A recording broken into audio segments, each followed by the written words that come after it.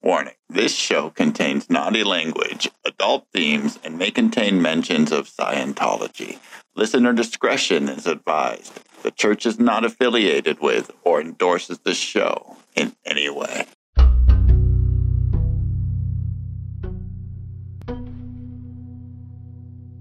Welcome to My Truth On, and this week we are going to be discussing the Mace Kingsley Ranch in 1988.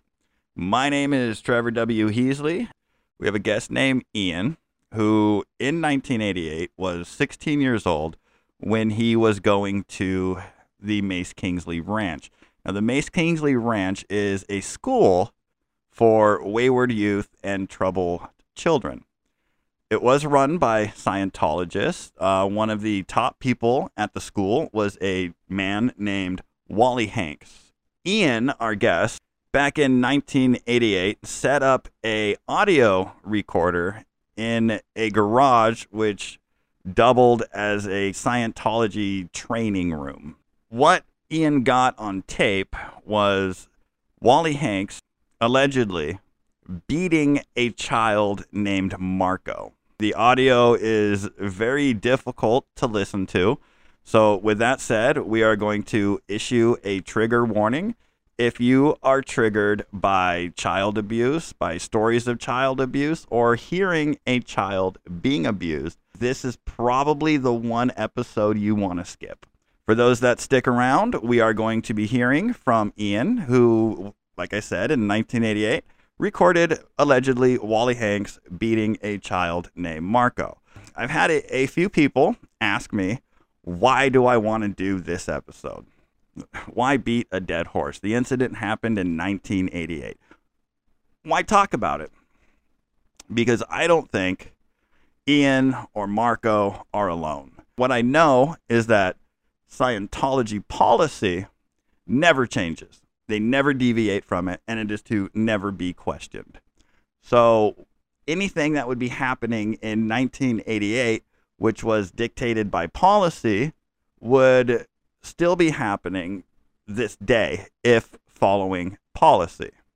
The other reason I want to do it is because, so except for the 2 years that I spent in the group, I spent the next 2 years after that doing research on what they call black PR, going down that rabbit hole. And up until now, I had never actually heard this story. Another reason to do this episode and release this show is because not only are we going to hear the audio recording of Wally Hanks allegedly beating a child, but I was able to do some cleanup work on the audio, so we're going to hear it a little bit clearer. And we're also going to find out through Ian what happened before the tape was recorded, while the tape was being recorded, and what happens after the infamous tape has been released. With that said, cue the music.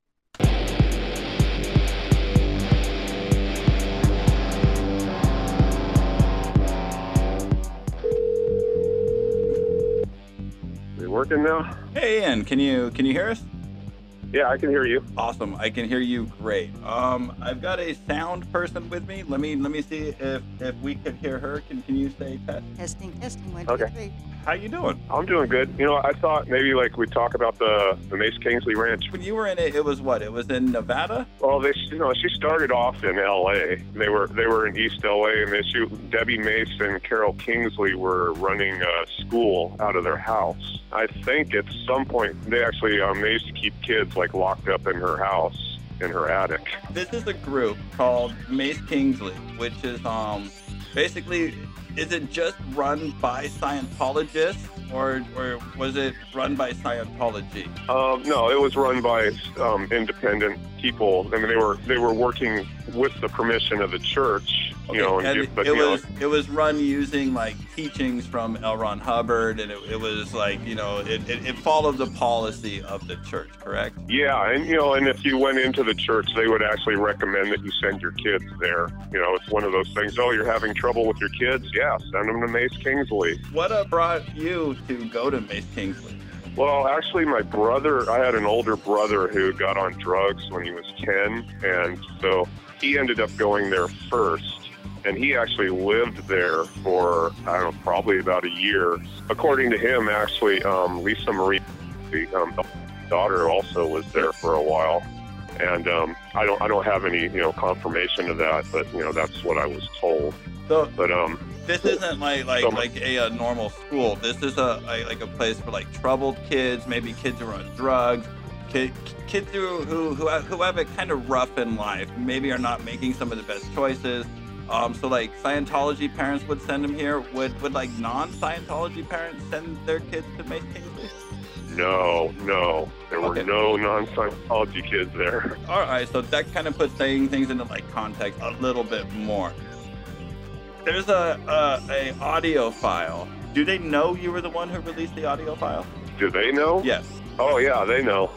When you first contacted me, you tried to like give me a little bit of like credibility for yourself, or basically tried to verify who you are. And what you did is you sent me an audio file, a file that you recorded in 1988, I believe, and it was of Wally Hanks abusing a little kid named Marco. Correct? Yeah, he was actually a teenager, but yeah, he was pretty small and skinny, and he wasn't like big and strong. Okay. When you say teenager, you mean like 16, 15, or are we talking like 18, 19?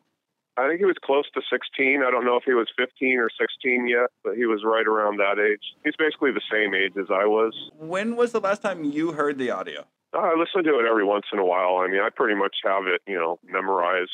I did a little bit of audio cleanup on it. I mean, would it be okay with you if I played the audio for everybody to hear, and then you can kind of comment as to what's going on or what? Because you recorded it, you were there, right? Yeah, I mean, I can tell you the whole backstory of, how it kind of came to be. Yeah, one of the things that I'm really interested in is I too have had the moment where I was like, you know what, this is bullshit. I'm gonna pull out a recorder because nobody else is gonna believe me unless I pull this out. But something happened before that incident that made me go, oh, all right, I need to start documenting. Now you made the decision to start documenting when Marco was being basically, in my opinion, tortured. What actually brought you to make the decision? Like, I need to start documenting this. Like, what happened just before that? Well, it wasn't really that kind of mindset. What it was basically Marco was also, he wasn't a really nice kid. He had actually beat me up a couple times. So, he had run away, and they had tricked him into coming back. And Marco didn't know, but while he was on his way back, they were setting up this whole thing where Wally had, was making a paddle from scratch and drilling holes in it to make it, cut through the air faster. And he had two other large men, kind of rehearse what they were going to do when he got back. And, they set up the course room. So, they were going to take him in there and, give him a justice lecture. This was premeditated. Oh, yeah. They had planned it out for at least 2 days. Wally made the paddle, in front of all the kids, and he offered, there was, I think, 8 kids there at the time. It was right when the ranch started. It was like, within the first year of it starting. And he had offered the kids, he said, okay, a carton of cigarettes for whoever lets me test the paddle out on them. So there was this one kid in there named Charles. He was just a real screw up, and he volunteered, and he stood up in the middle of the room, and Wally whacked him with the paddle, and he screamed like a banshee, and it was all kind of fun and games at first, but then I guess after a while it morphed into just everybody got beat. But Marco was the very first one that got the paddle at the ranch. There was no beatings except for, kid on kid beatings before that. From doing a little bit of research into a Wally, I went on to the Tony Ortega site, the underground bunker, and apparently he died in 2017. And his son is quoted as saying his dad Wally still had the paddle hanging on his wall, like in a position of almost worship. To me, that really bothers me. That like Yeah, you I know mean, something which would like inflict pain on kids has become like an almost like an idol of worship for this. I don't really want to call him man, but yeah, there was actually on Leah Remini's show, there was a guy, Nathan Rich, who, described, getting paddled with that paddle. And he said, after Wally was done, I think another girl, Astra Woodcraft, talked about, the same thing, where she said, when he was done, he would put a notch in it, like like a notch in his gun or something. But were you ever on the end of Wally's paddle? no, he Oh, knew good. better than to be. I would have burned his house down, literally. We had chatted a little bit earlier. You said you were about 2 years old when you were introduced to Scientology. From what I've read, and it makes sense that there's really three ways that one would enter a cult. One of them is to be tricked into it. One of them is to be recruited into it, and one of them is to be born into it. Although you weren't technically born into it, I would say 2 years old is pretty much you were there without a choice. And and I didn't know any better, until I got older. I figured it out when I was about 11, 12, and I finally, when I got to be 13 years old, I just said, hey, I'm not doing this anymore. And so, then they started in on the, the pressure and stuff. And Like what did they try to do to make it seem more fun or entertaining to a child? well, my thing was, I had reached the state of clear at age 12, which was, pretty rare.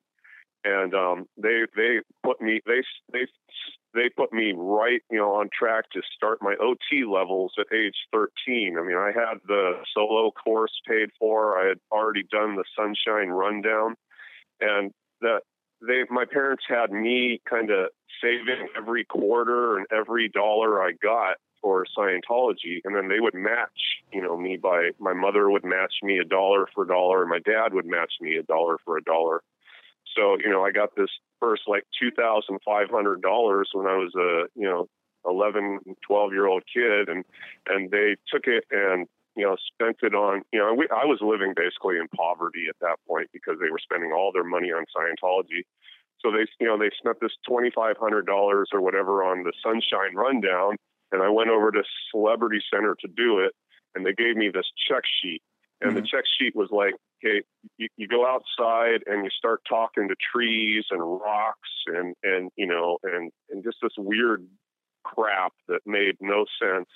And, when I was done, I was like, you know what, I'm still miserable. My life is miserable. And, I just wasted all this money. I could have had a nice bicycle or something, to ride around and have fun, or, I could have gone to Disneyland or something, and instead I got the Sunshine Rundown. And at that point, I was just like, I don't want to do this anymore. So talking to trees and like imaginarily talking to inanimate objects and stuff is no replacement for a bicycle for a child. Yeah, That's insane. There was no sunshine on the Sunshine Rundown for me. You did the Sunshine Rundown, and you were still kind of not happy after that. What was the next step to try to change your mind? Well, at that point, I said, look, I'm not, I was kind of a strong-minded kid. If I didn't want to do something, I wasn't going to do it. And so, I just told him, look, I don't want to do this anymore. It's a waste of money. I'm wasting my parents' money. They should be spending it on, other stuff. And, it was just obvious to me that it was the wrong thing to do. So, I said, look, I'm not picking up the cans anymore, and they would put me in session and I'd say, I'm not picking up the cans, and that's like the worst thing you can do to, when you're in Scientology is refuse their auditing. That's like, that's like going to church and pissing in the confessional booth or something. Yeah, automatically, like you're going to set off a lot of alarms. The moment you say it either didn't work or I'm not going to do this right now. They don't like that and at all.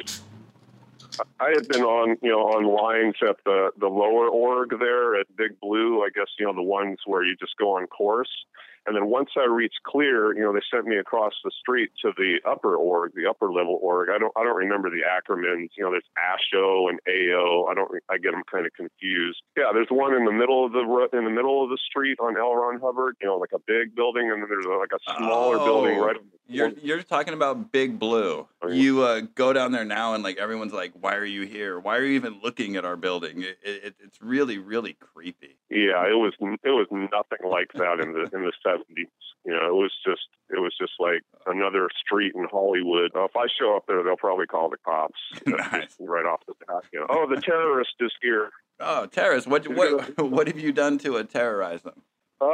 Nothing really, but when I was protesting in the 2009, 2010, I made a lot of phone calls to every number they had, and I'd call them up and say, well, why do you abuse children? Why do you do this? You guys are, and I just made some I didn't make any threats, but how they like to twist things around, and, I even called like Delphi a couple times and asked them, why did you abuse me when I was a kid? Do you feel bad about that? Or have you ever? I'm sure you have, but have you ever thought about like going to the authorities on it? I'm sure some of these assholes are still alive, right? Yeah, I've talked to law enforcement about it, and they're just they're so underfunded these days. They don't have the resources to just go investigate, the cult. They can barely, have time to do the crimes that they're assigned to, the stuff that's going on now. They don't have any resources to go back 20 years or. Well, what I'm going to do right now is I'm going to play the audio that you recorded in 1988. The gentleman that you hear on the recording, Wally Hanks, did pass away in 2017. So there's really nothing that can be done to him now except for like destroy his legacy. And from the interview that I heard that somebody did with him, he gives a shit about his legacy. Are you okay with me playing the tape? Yeah, there's actually another guy on the tape. His name was Mike. Mm-hmm. There's two large men there, and then there was another adult, kind of a teenager. I think he was 19 or 20, but he didn't talk at all. He's just there kind of to chase Marco around and catch him.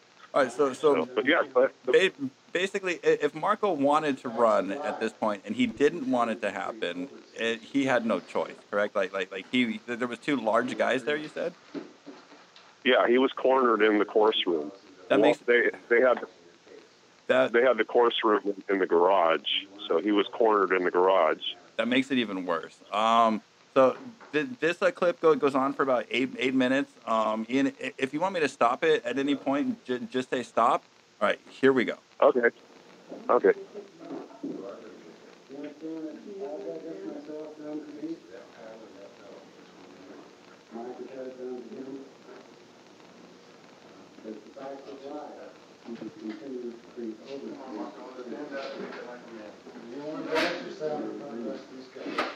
It sounds like a real scumbag. Right now, we're just kind of building up to it. Things are a little bit quiet. Yeah, they're basically chasing him around right now. Trying to get a hold of him. He's saying like, "Come on, Marco! Come on, Marco!" Yeah, he was a skinny little kid. He was wily. They had a hard time getting their hands on him. I tell you, the part that really bothers me is he was being beat while having to look L. Ron Hubbard in the eye. That's just insane.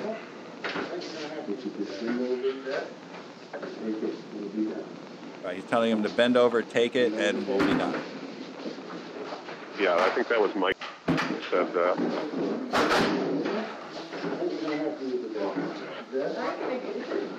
Yeah, that's Mike Miller. All right. Take it like a man? Yeah. Why doesn't Mike be a man and not beat children?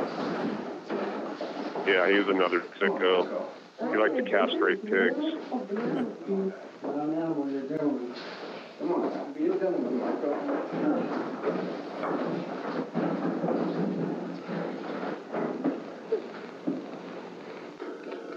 You know what Karen is?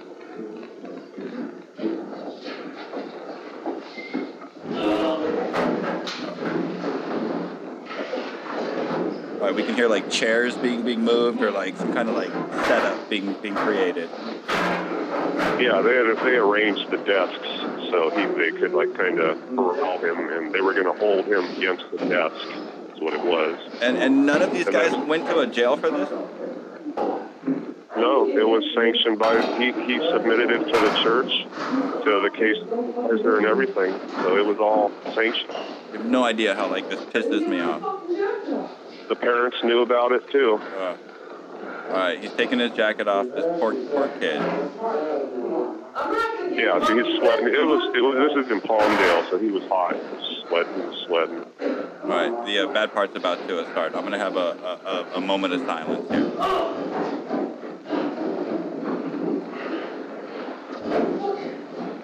Okay, I'll just let you know your leg here.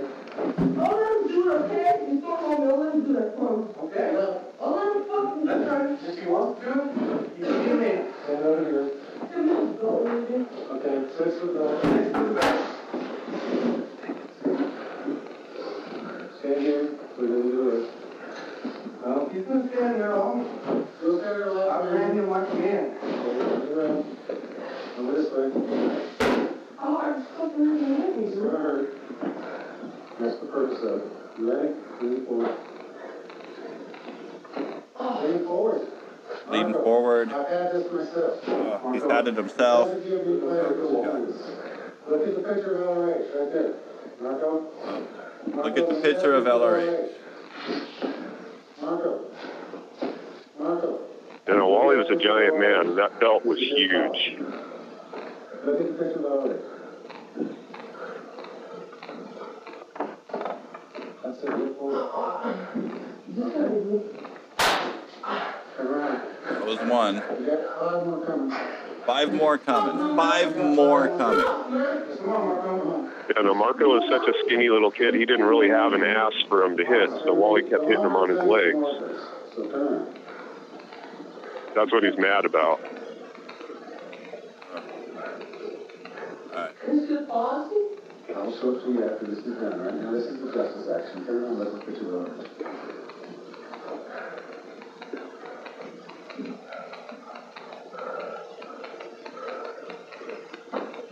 Come on.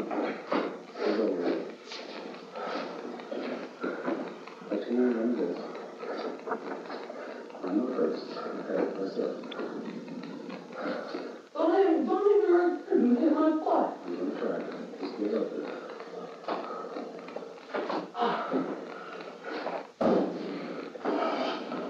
Right here. Oh, Dude, there don't we hit go. my butt, man. Yeah. Look forward.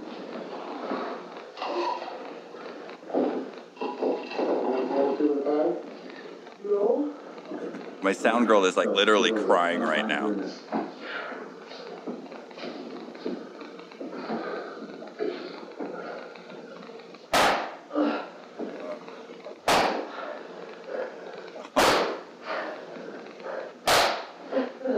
Okay, come in, Marco. And like what's messed up is like, all right, so we just heard him take 5 more beatings.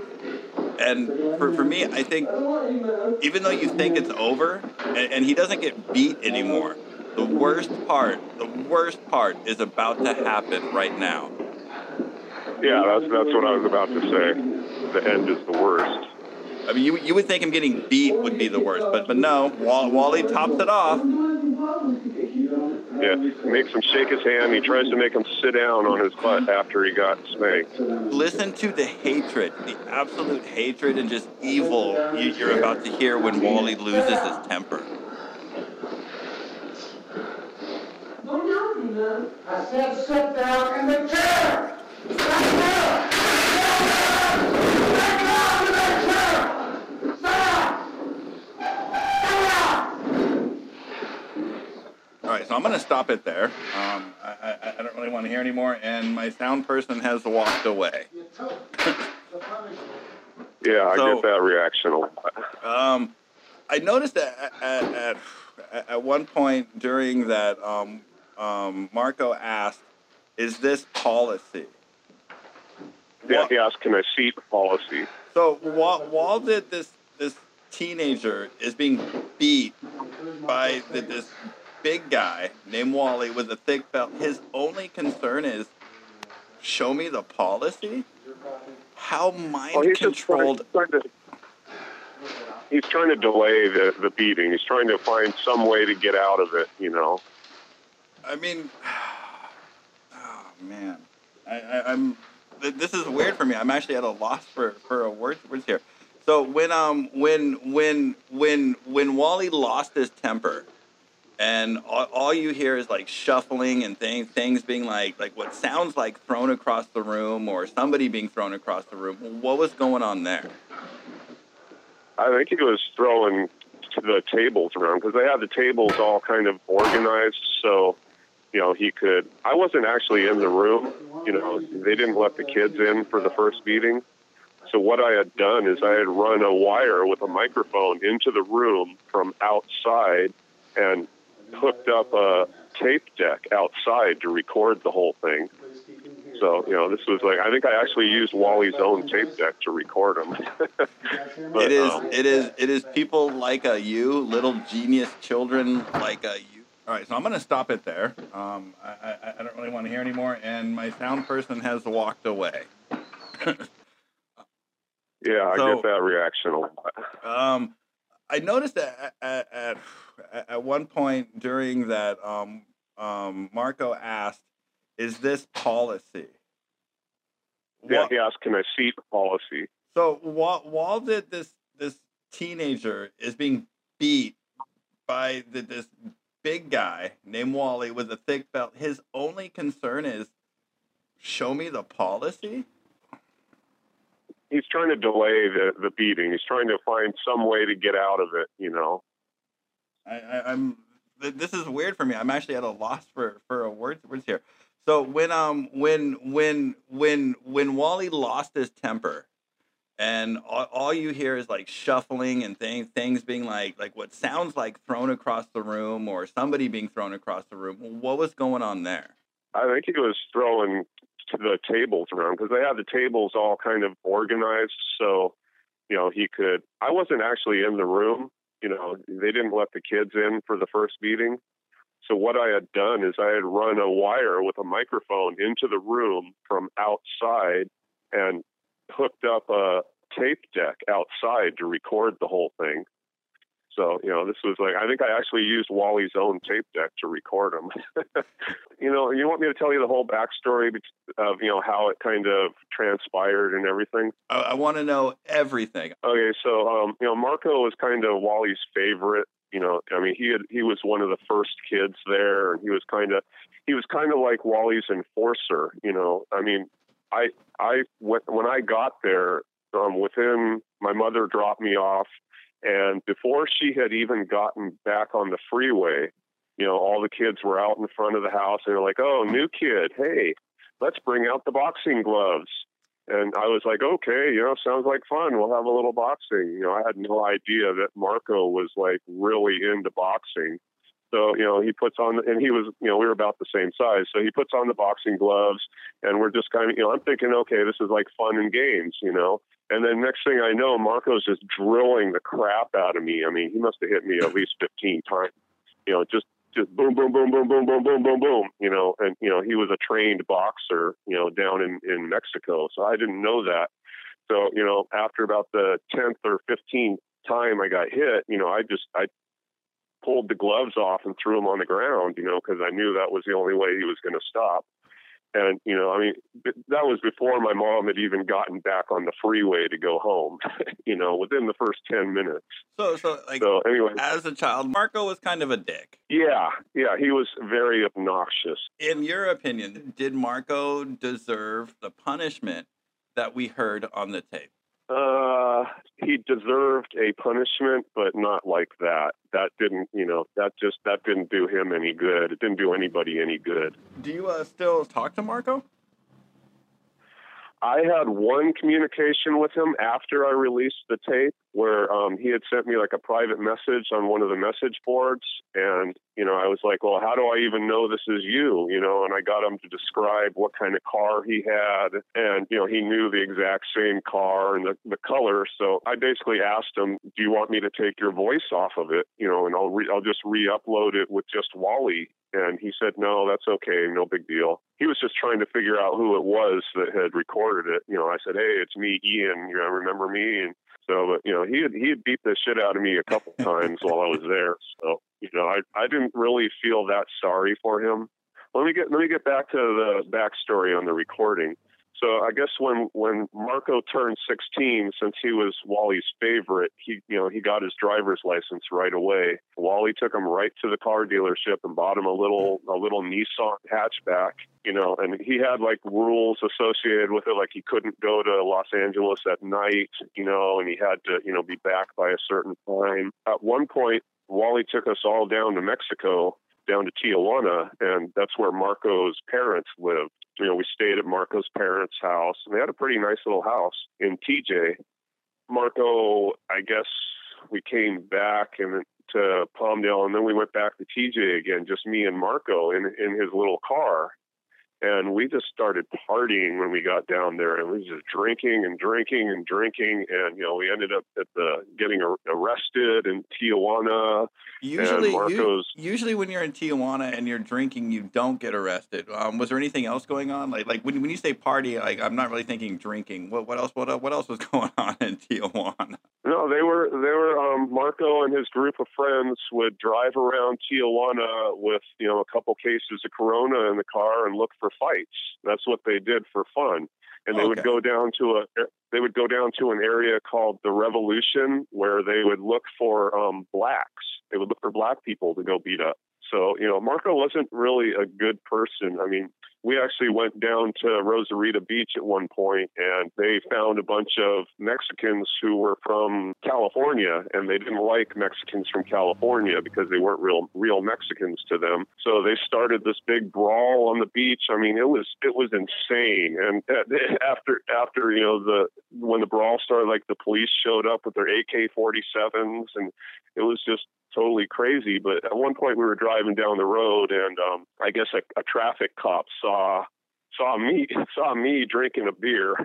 So, a few blocks later we got pulled over, and they made us follow them to the police station. And, luckily Mark, one of the kids we were with, his uncle was a cop. So nobody actually got arrested. They just we had to give them all our money, basically. It cost like $100 or something to buy our way out of it.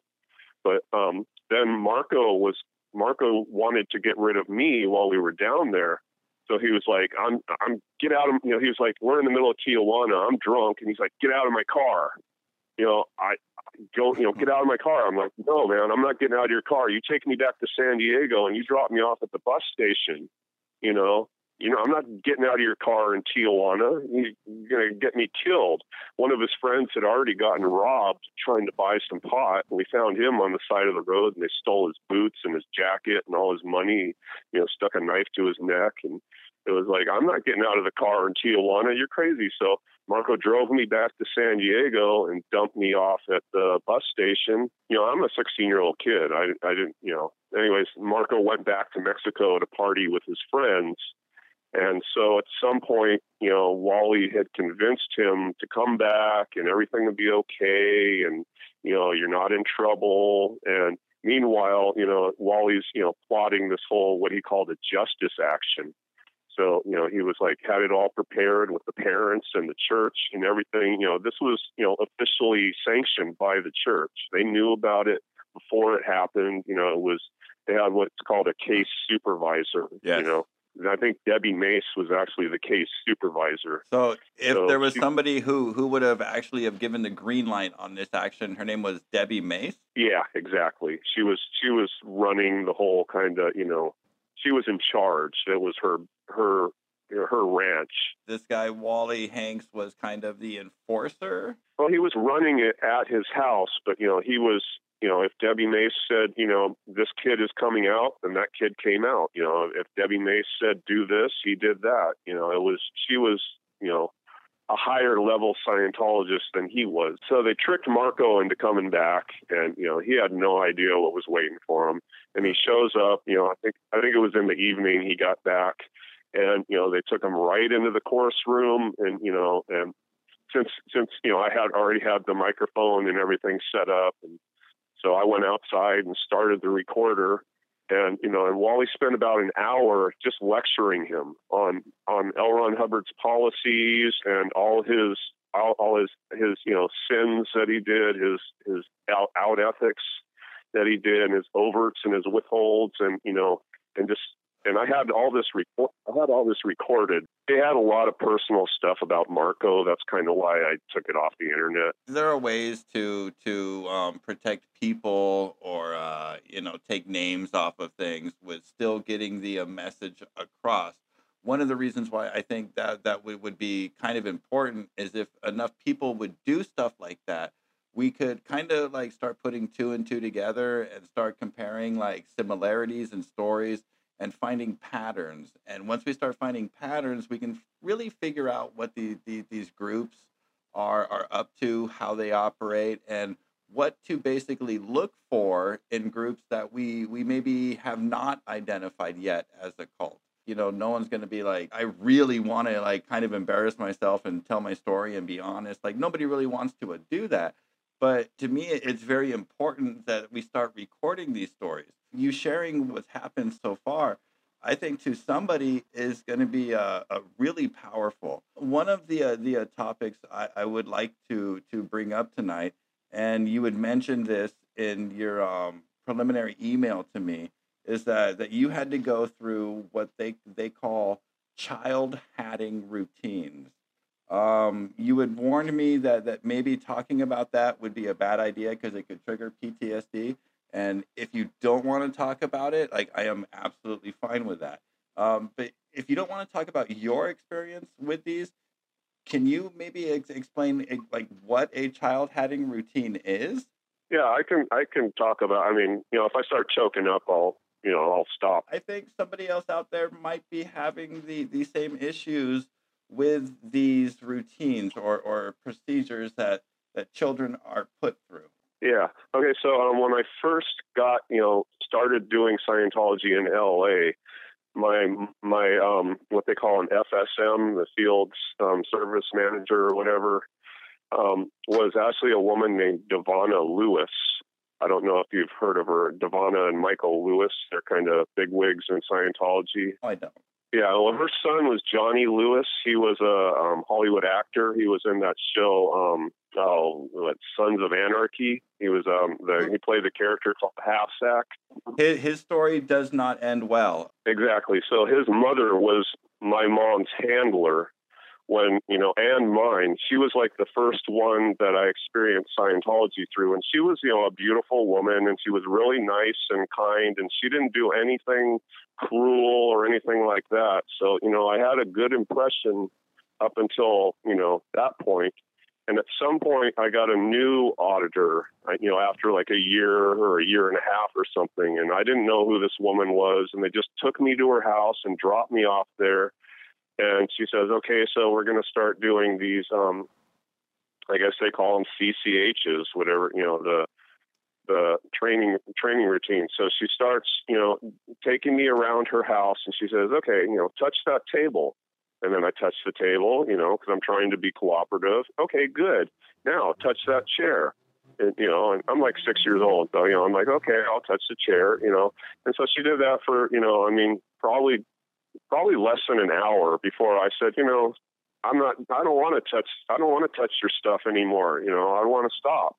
And of course, that's not allowed. So, she grabs me and drags me over to the whatever she wants me to touch and forces me to touch it, and then says, thank you. Now touch that wall. No, I'm not going to. Okay, grabs me, drags me over the wall, forces me to touch the wall. Thank you. Now touch that, touch that sink, and she did this for, the first day was hours and hours of it. I mean, she was probably getting off on it, but, it was like for a 6-year-old kid, I mean, they were trying to break me. That's exactly what they were trying to do, is trying to, break my free will. When I went to the Scientology Sunday services, I had a little daughter at the time, and they explained to me that a kid, it's an adult trapped in a little body. That is one of their teachings. There's no difference between an adult and a kid. So to put a kid into that position where you have no choice but to put up with this bullshit, that to me is really, really messed up, because you would not put an adult in that position. So to me, whoever was doing that to you was doing it as a complete and total contradiction as to what I read and what I was taught first going into the church. But as you go further into the church, things kind of change. So it's really hard to know what Scientologists really, really, truly believe, because there's so many lies. Like, was this child having routine normal, or were you being abused? I mean, I'm going to say you were being abused, but was this normal within the eyes of the church? Do you think that this lady would have done this to an adult? If she could get away with it, yeah. I mean, that was the standard. They call it Tone 40 or 8C. Have all these cult words for it, but it's basically, you do what I say, and if you don't do what I say, I'm going to make you do what I say, and then say thank you. My parents had paid for what they call an intensive, which was, back then it was 12 hours of auditing with like $1,000. So it wasn't like now, where it's $1,000 an hour. It was, an hour for $1,000. Or 12 hours for $1,000, but it took her, over 2 days, and she was required, because she was being paid, to do the whole 12 hours of this, what they call processing, Well, so. You said 12 hours of auditing, and like when I think of auditing, and I think a lot of people think of auditing as like Dianetics auditing, or going on the cans and regressing to previous points in life. I don't think, touch this, feel my finger is really auditing. Well, it's mind control, but yeah, plus in Scientology, they use the feel my finger thing to groom the kids to allow adults to touch them all over their body. Do you really? You think that's what it is? Really? Yeah, they go up your legs, they do your crotch, they do your chest, they do your buttocks. I mean, oh my God, I have done the touch assist, and that thought has never crossed my mind that could be used to groom a child. Yeah, I mean, they're taught, if you're not feeling good, you get a touch assist to feel better, and an adult Scientologist is going to touch your legs, going to touch your chest, going to, all over your body, and it's just, yeah, it's sick. And, and it makes sense, because Hubbard surrounded himself when he was, with the messenger service, which were all young kids. So far, every episode I have done of the show, there has been a moment where my mind is completely blown. And this is the moment in this episode that I realized, like, there's so much that actually happened when I was involved that I just didn't see. Like, maybe I'm still blind, like what else am I gonna figure out, or even you're gonna figure out years later, after leaving this group. All right, so all right, my God, all right. This is the most difficult show I have done so far. So I probably wouldn't have been able to even do it 10 years ago. Like, what happened in the last 10 years? Is it like therapy, or just time elapsing, or? I've basically just kind of gone over it, myself, when I've been able to. Basically what I did was, about 10 years ago, I realized that I had a lot of repressed memories, and I was like, I could actually see myself, like I'd start thinking about something and my brain would just switch, and I would not let myself look at it. it was, it was just like a switch in my brain. It would just turn that thought off. And, I realized, wow. So I started actually self-medicating with, and I don't recommend people do this, but I started self-medicating with huge amounts of cannabis. And I started telling myself, okay, it's okay to look at it. It's not going to hurt you.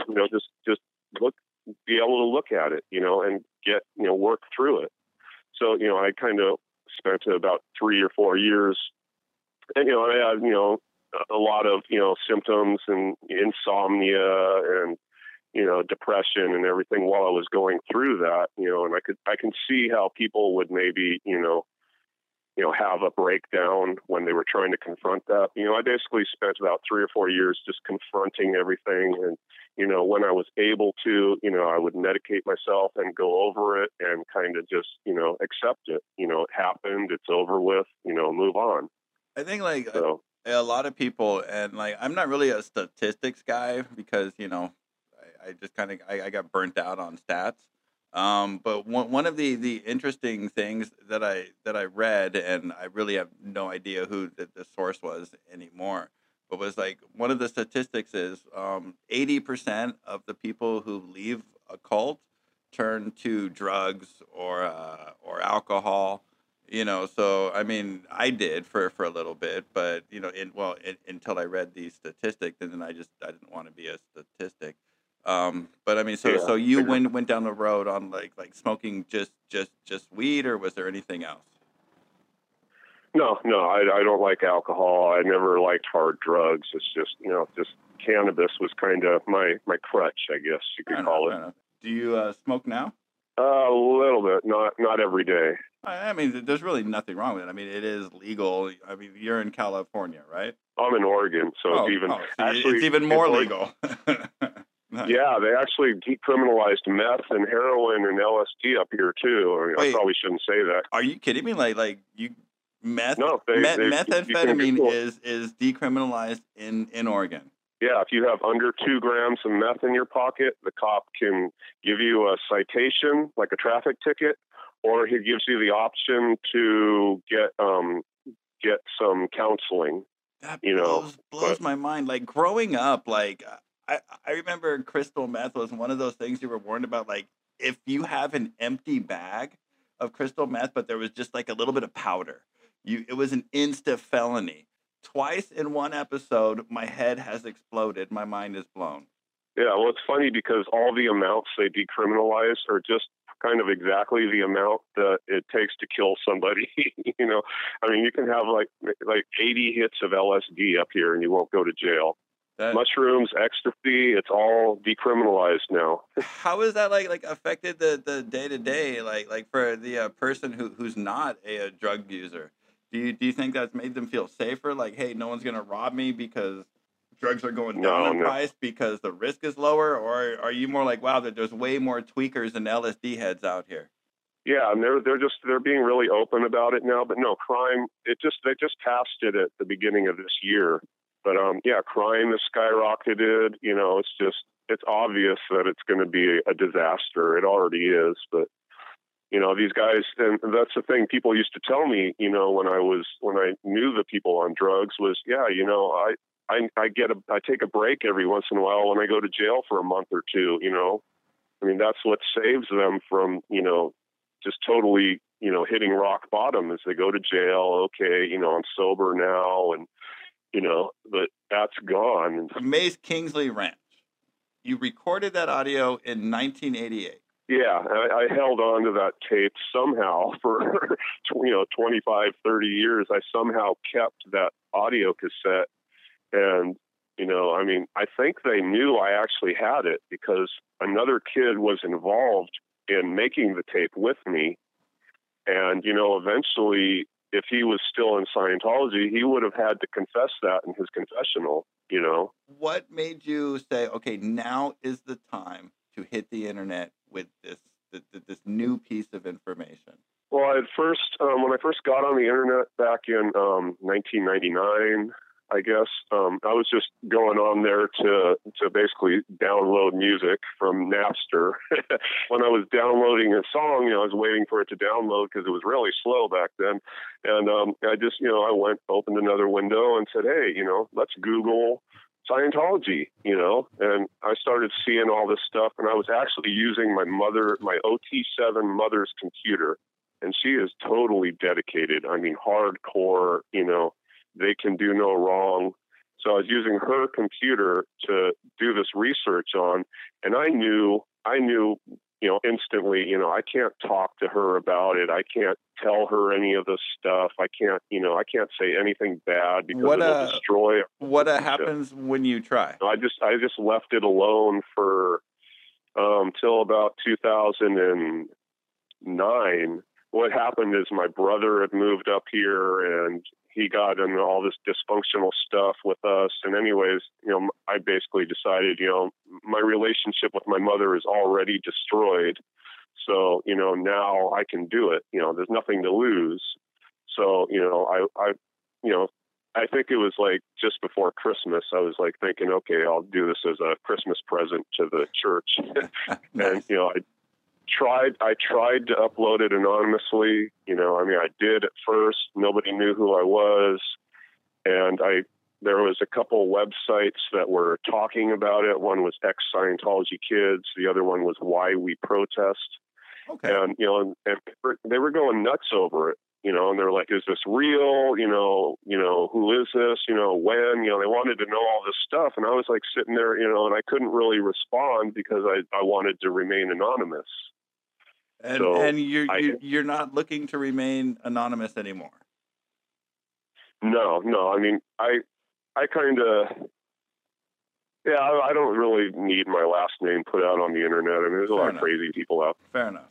People in the movement know who I am because, I've been using my real name on the internet for years. So anyways, I was saying I decided my relationship with my mother was destroyed, and so I released the tape, and then I decided, okay, well now that I've done this and everything, and I went and I actually started trying to talk to my mom about the stuff. I'm like, Mom, look at all these people that are dead now. They all they died under weird circumstances, and I'd come in and I'd tell her, like, there was this guy Rex Fowler. That's REXFOWLER that she used to work with as a computer programmer. And he went off and started his own software company, and he was a top level Scientologist. And you can Google his name. It's a crazy story. He had a bunch of computer programmers working for him, and he was scamming them saying, okay, you got stock in the company. That's your pay. And he had a non-Scientologist working for him who came to him one day and said, hey, I want my money. And, he's like, oh, yeah, okay, come to my office tomorrow morning and I'll give you your money. And the guy came to his office and Rex Fowler pulled out a .45 and shot him in the head. and then he put the gun in his own throat and tried to shoot himself in the head, but he missed. And he just shot himself through the mouth and the nose. And then he wandered outside to the police officers all bloody and tried to kind of paint this picture where, that guy shot me in there. Anyways, he's in prison for life now. It's another, but that was, one of my mom's friends, and I went in there. I'm like, hey, Mom, you used to work with this guy. Look what he did. And he's a Scientologist, he's supposed to be ethical. And, just one after another, all these, Johnny Lewis, when he died, I went and told her, hey, do you remember Johnny Lewis? Oh, yeah, I held him when he was a baby. Well, look what he did, and then there was, there's this long list of people she knows that have, died under bizarre or just horrible circumstances. And I'm trying to say, Mom, look, these people are bad. And, she just wouldn't hear it. And she ended up getting a restraining, we owned a house together. She ended up going to the court and getting a restraining order on me saying I was mentally abusing her and, got me thrown out on the street. I had no money, nowhere to go, and luckily I was part of a church and they kind of took me in, but, I ended up just signing my half of the house over to her and saying, I'm done with this. I don't want to have anything to do with it anymore, and, it's kind of funny because now she's actually watching Leah Remini's show, and she's like, "Oh yeah, David Miscavige is bad," but she doesn't really get it that Hubbard was the catalyst for all of this. From what I've witnessed, the ex-Scientologists, like categories, are the ones who are like, this is all bad, this is all harmful, or they're the ones that are like, well, it was good in the beginning when Hubbard was doing it, and it turned to shit when Miscavige took over. But it seems like all the stuff which has been leaked, all the stuff which has been talked about, multiple eyewitnesses, it seems like it is kind of a bad group. All I did, I asked my mom, give me 30 minutes to show you some stuff that I found, credible stuff about the church. And she would not hear a word of it. It was just like completely shut down. No, you're wrong, you're evil.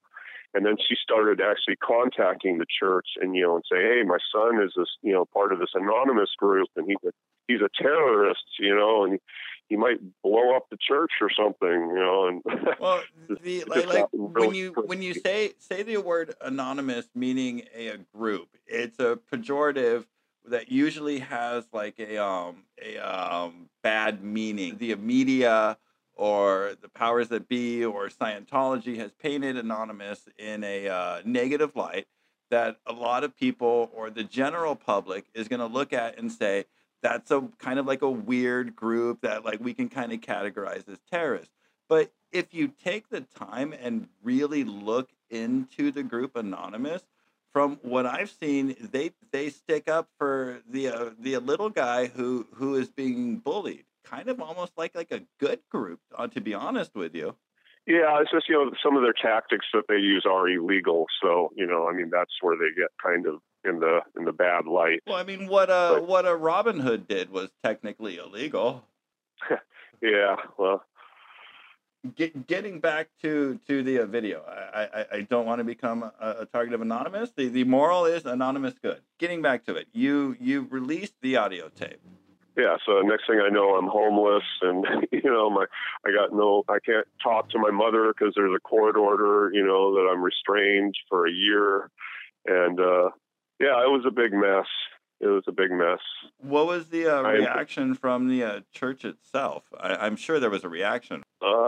No, well, none that I saw. I'm sure they were keeping track of everything, and but she had a friend of hers that was still involved, and she's actually out now too. That was reporting on everything that my mom told her and writing knowledge reports and. She was writing knowledge reports about you and your mom because of the tape, or just because your mom was like out? Well, because I was involved with the Why We Protest and Anonymous. Okay, gotcha. So they actually knew you were involved with the protest groups. Yeah, they came to my house probably about I'd say 2 or 3 months maybe after I released the tape. It couldn't have been, it had to have been less than 3 months. But no, it was probably about 2 or 3 months later that a couple Sea Org members showed up at my house while my mom was out in the garden, and they kind of surrounded her, and they started regging her, saying, "Well, let's get you back on the bridge. Can you got some money you can put on account? And he was like, no, I just want to, I don't have any money. I'm just living my life here. It's kind of funny. While they were kind of confronting her on one side of the house, I climbed out a window. I had security cameras all over the place by then. I crawled out a window on the other side of the house and let the air out of one of their tires. So I guess I can admit that now. It was over 10 years ago. And you know what? Yeah, I'm going to go ahead and edit that out just in case, because I don't want them to have any kind of ammo. No, you can put it in there. I don't. It's All right, fair enough. But I don't mind at all. I mean, they got so much dirt on me, from my childhood confessionals that I'm sure that eventually they'll throw it at me. But they have dirt on you from when you were a child. Yeah, the Wally Hanks actually got the last good confessional out of me when I was 16. And, so how old are you now? 49. Okay. Anything that you did when you were a child, you cannot be held morally, legally, accountable for. You were a child. So whatever they have on you that you did when you were a kid, who gives a crap? That was when you were a kid. They can put it in their little hate websites, you know. Well, I mean, who like the cool thing about doing these kind of shows about how Leia Remini kind of, I don't know if she went first, but so far she went the biggest.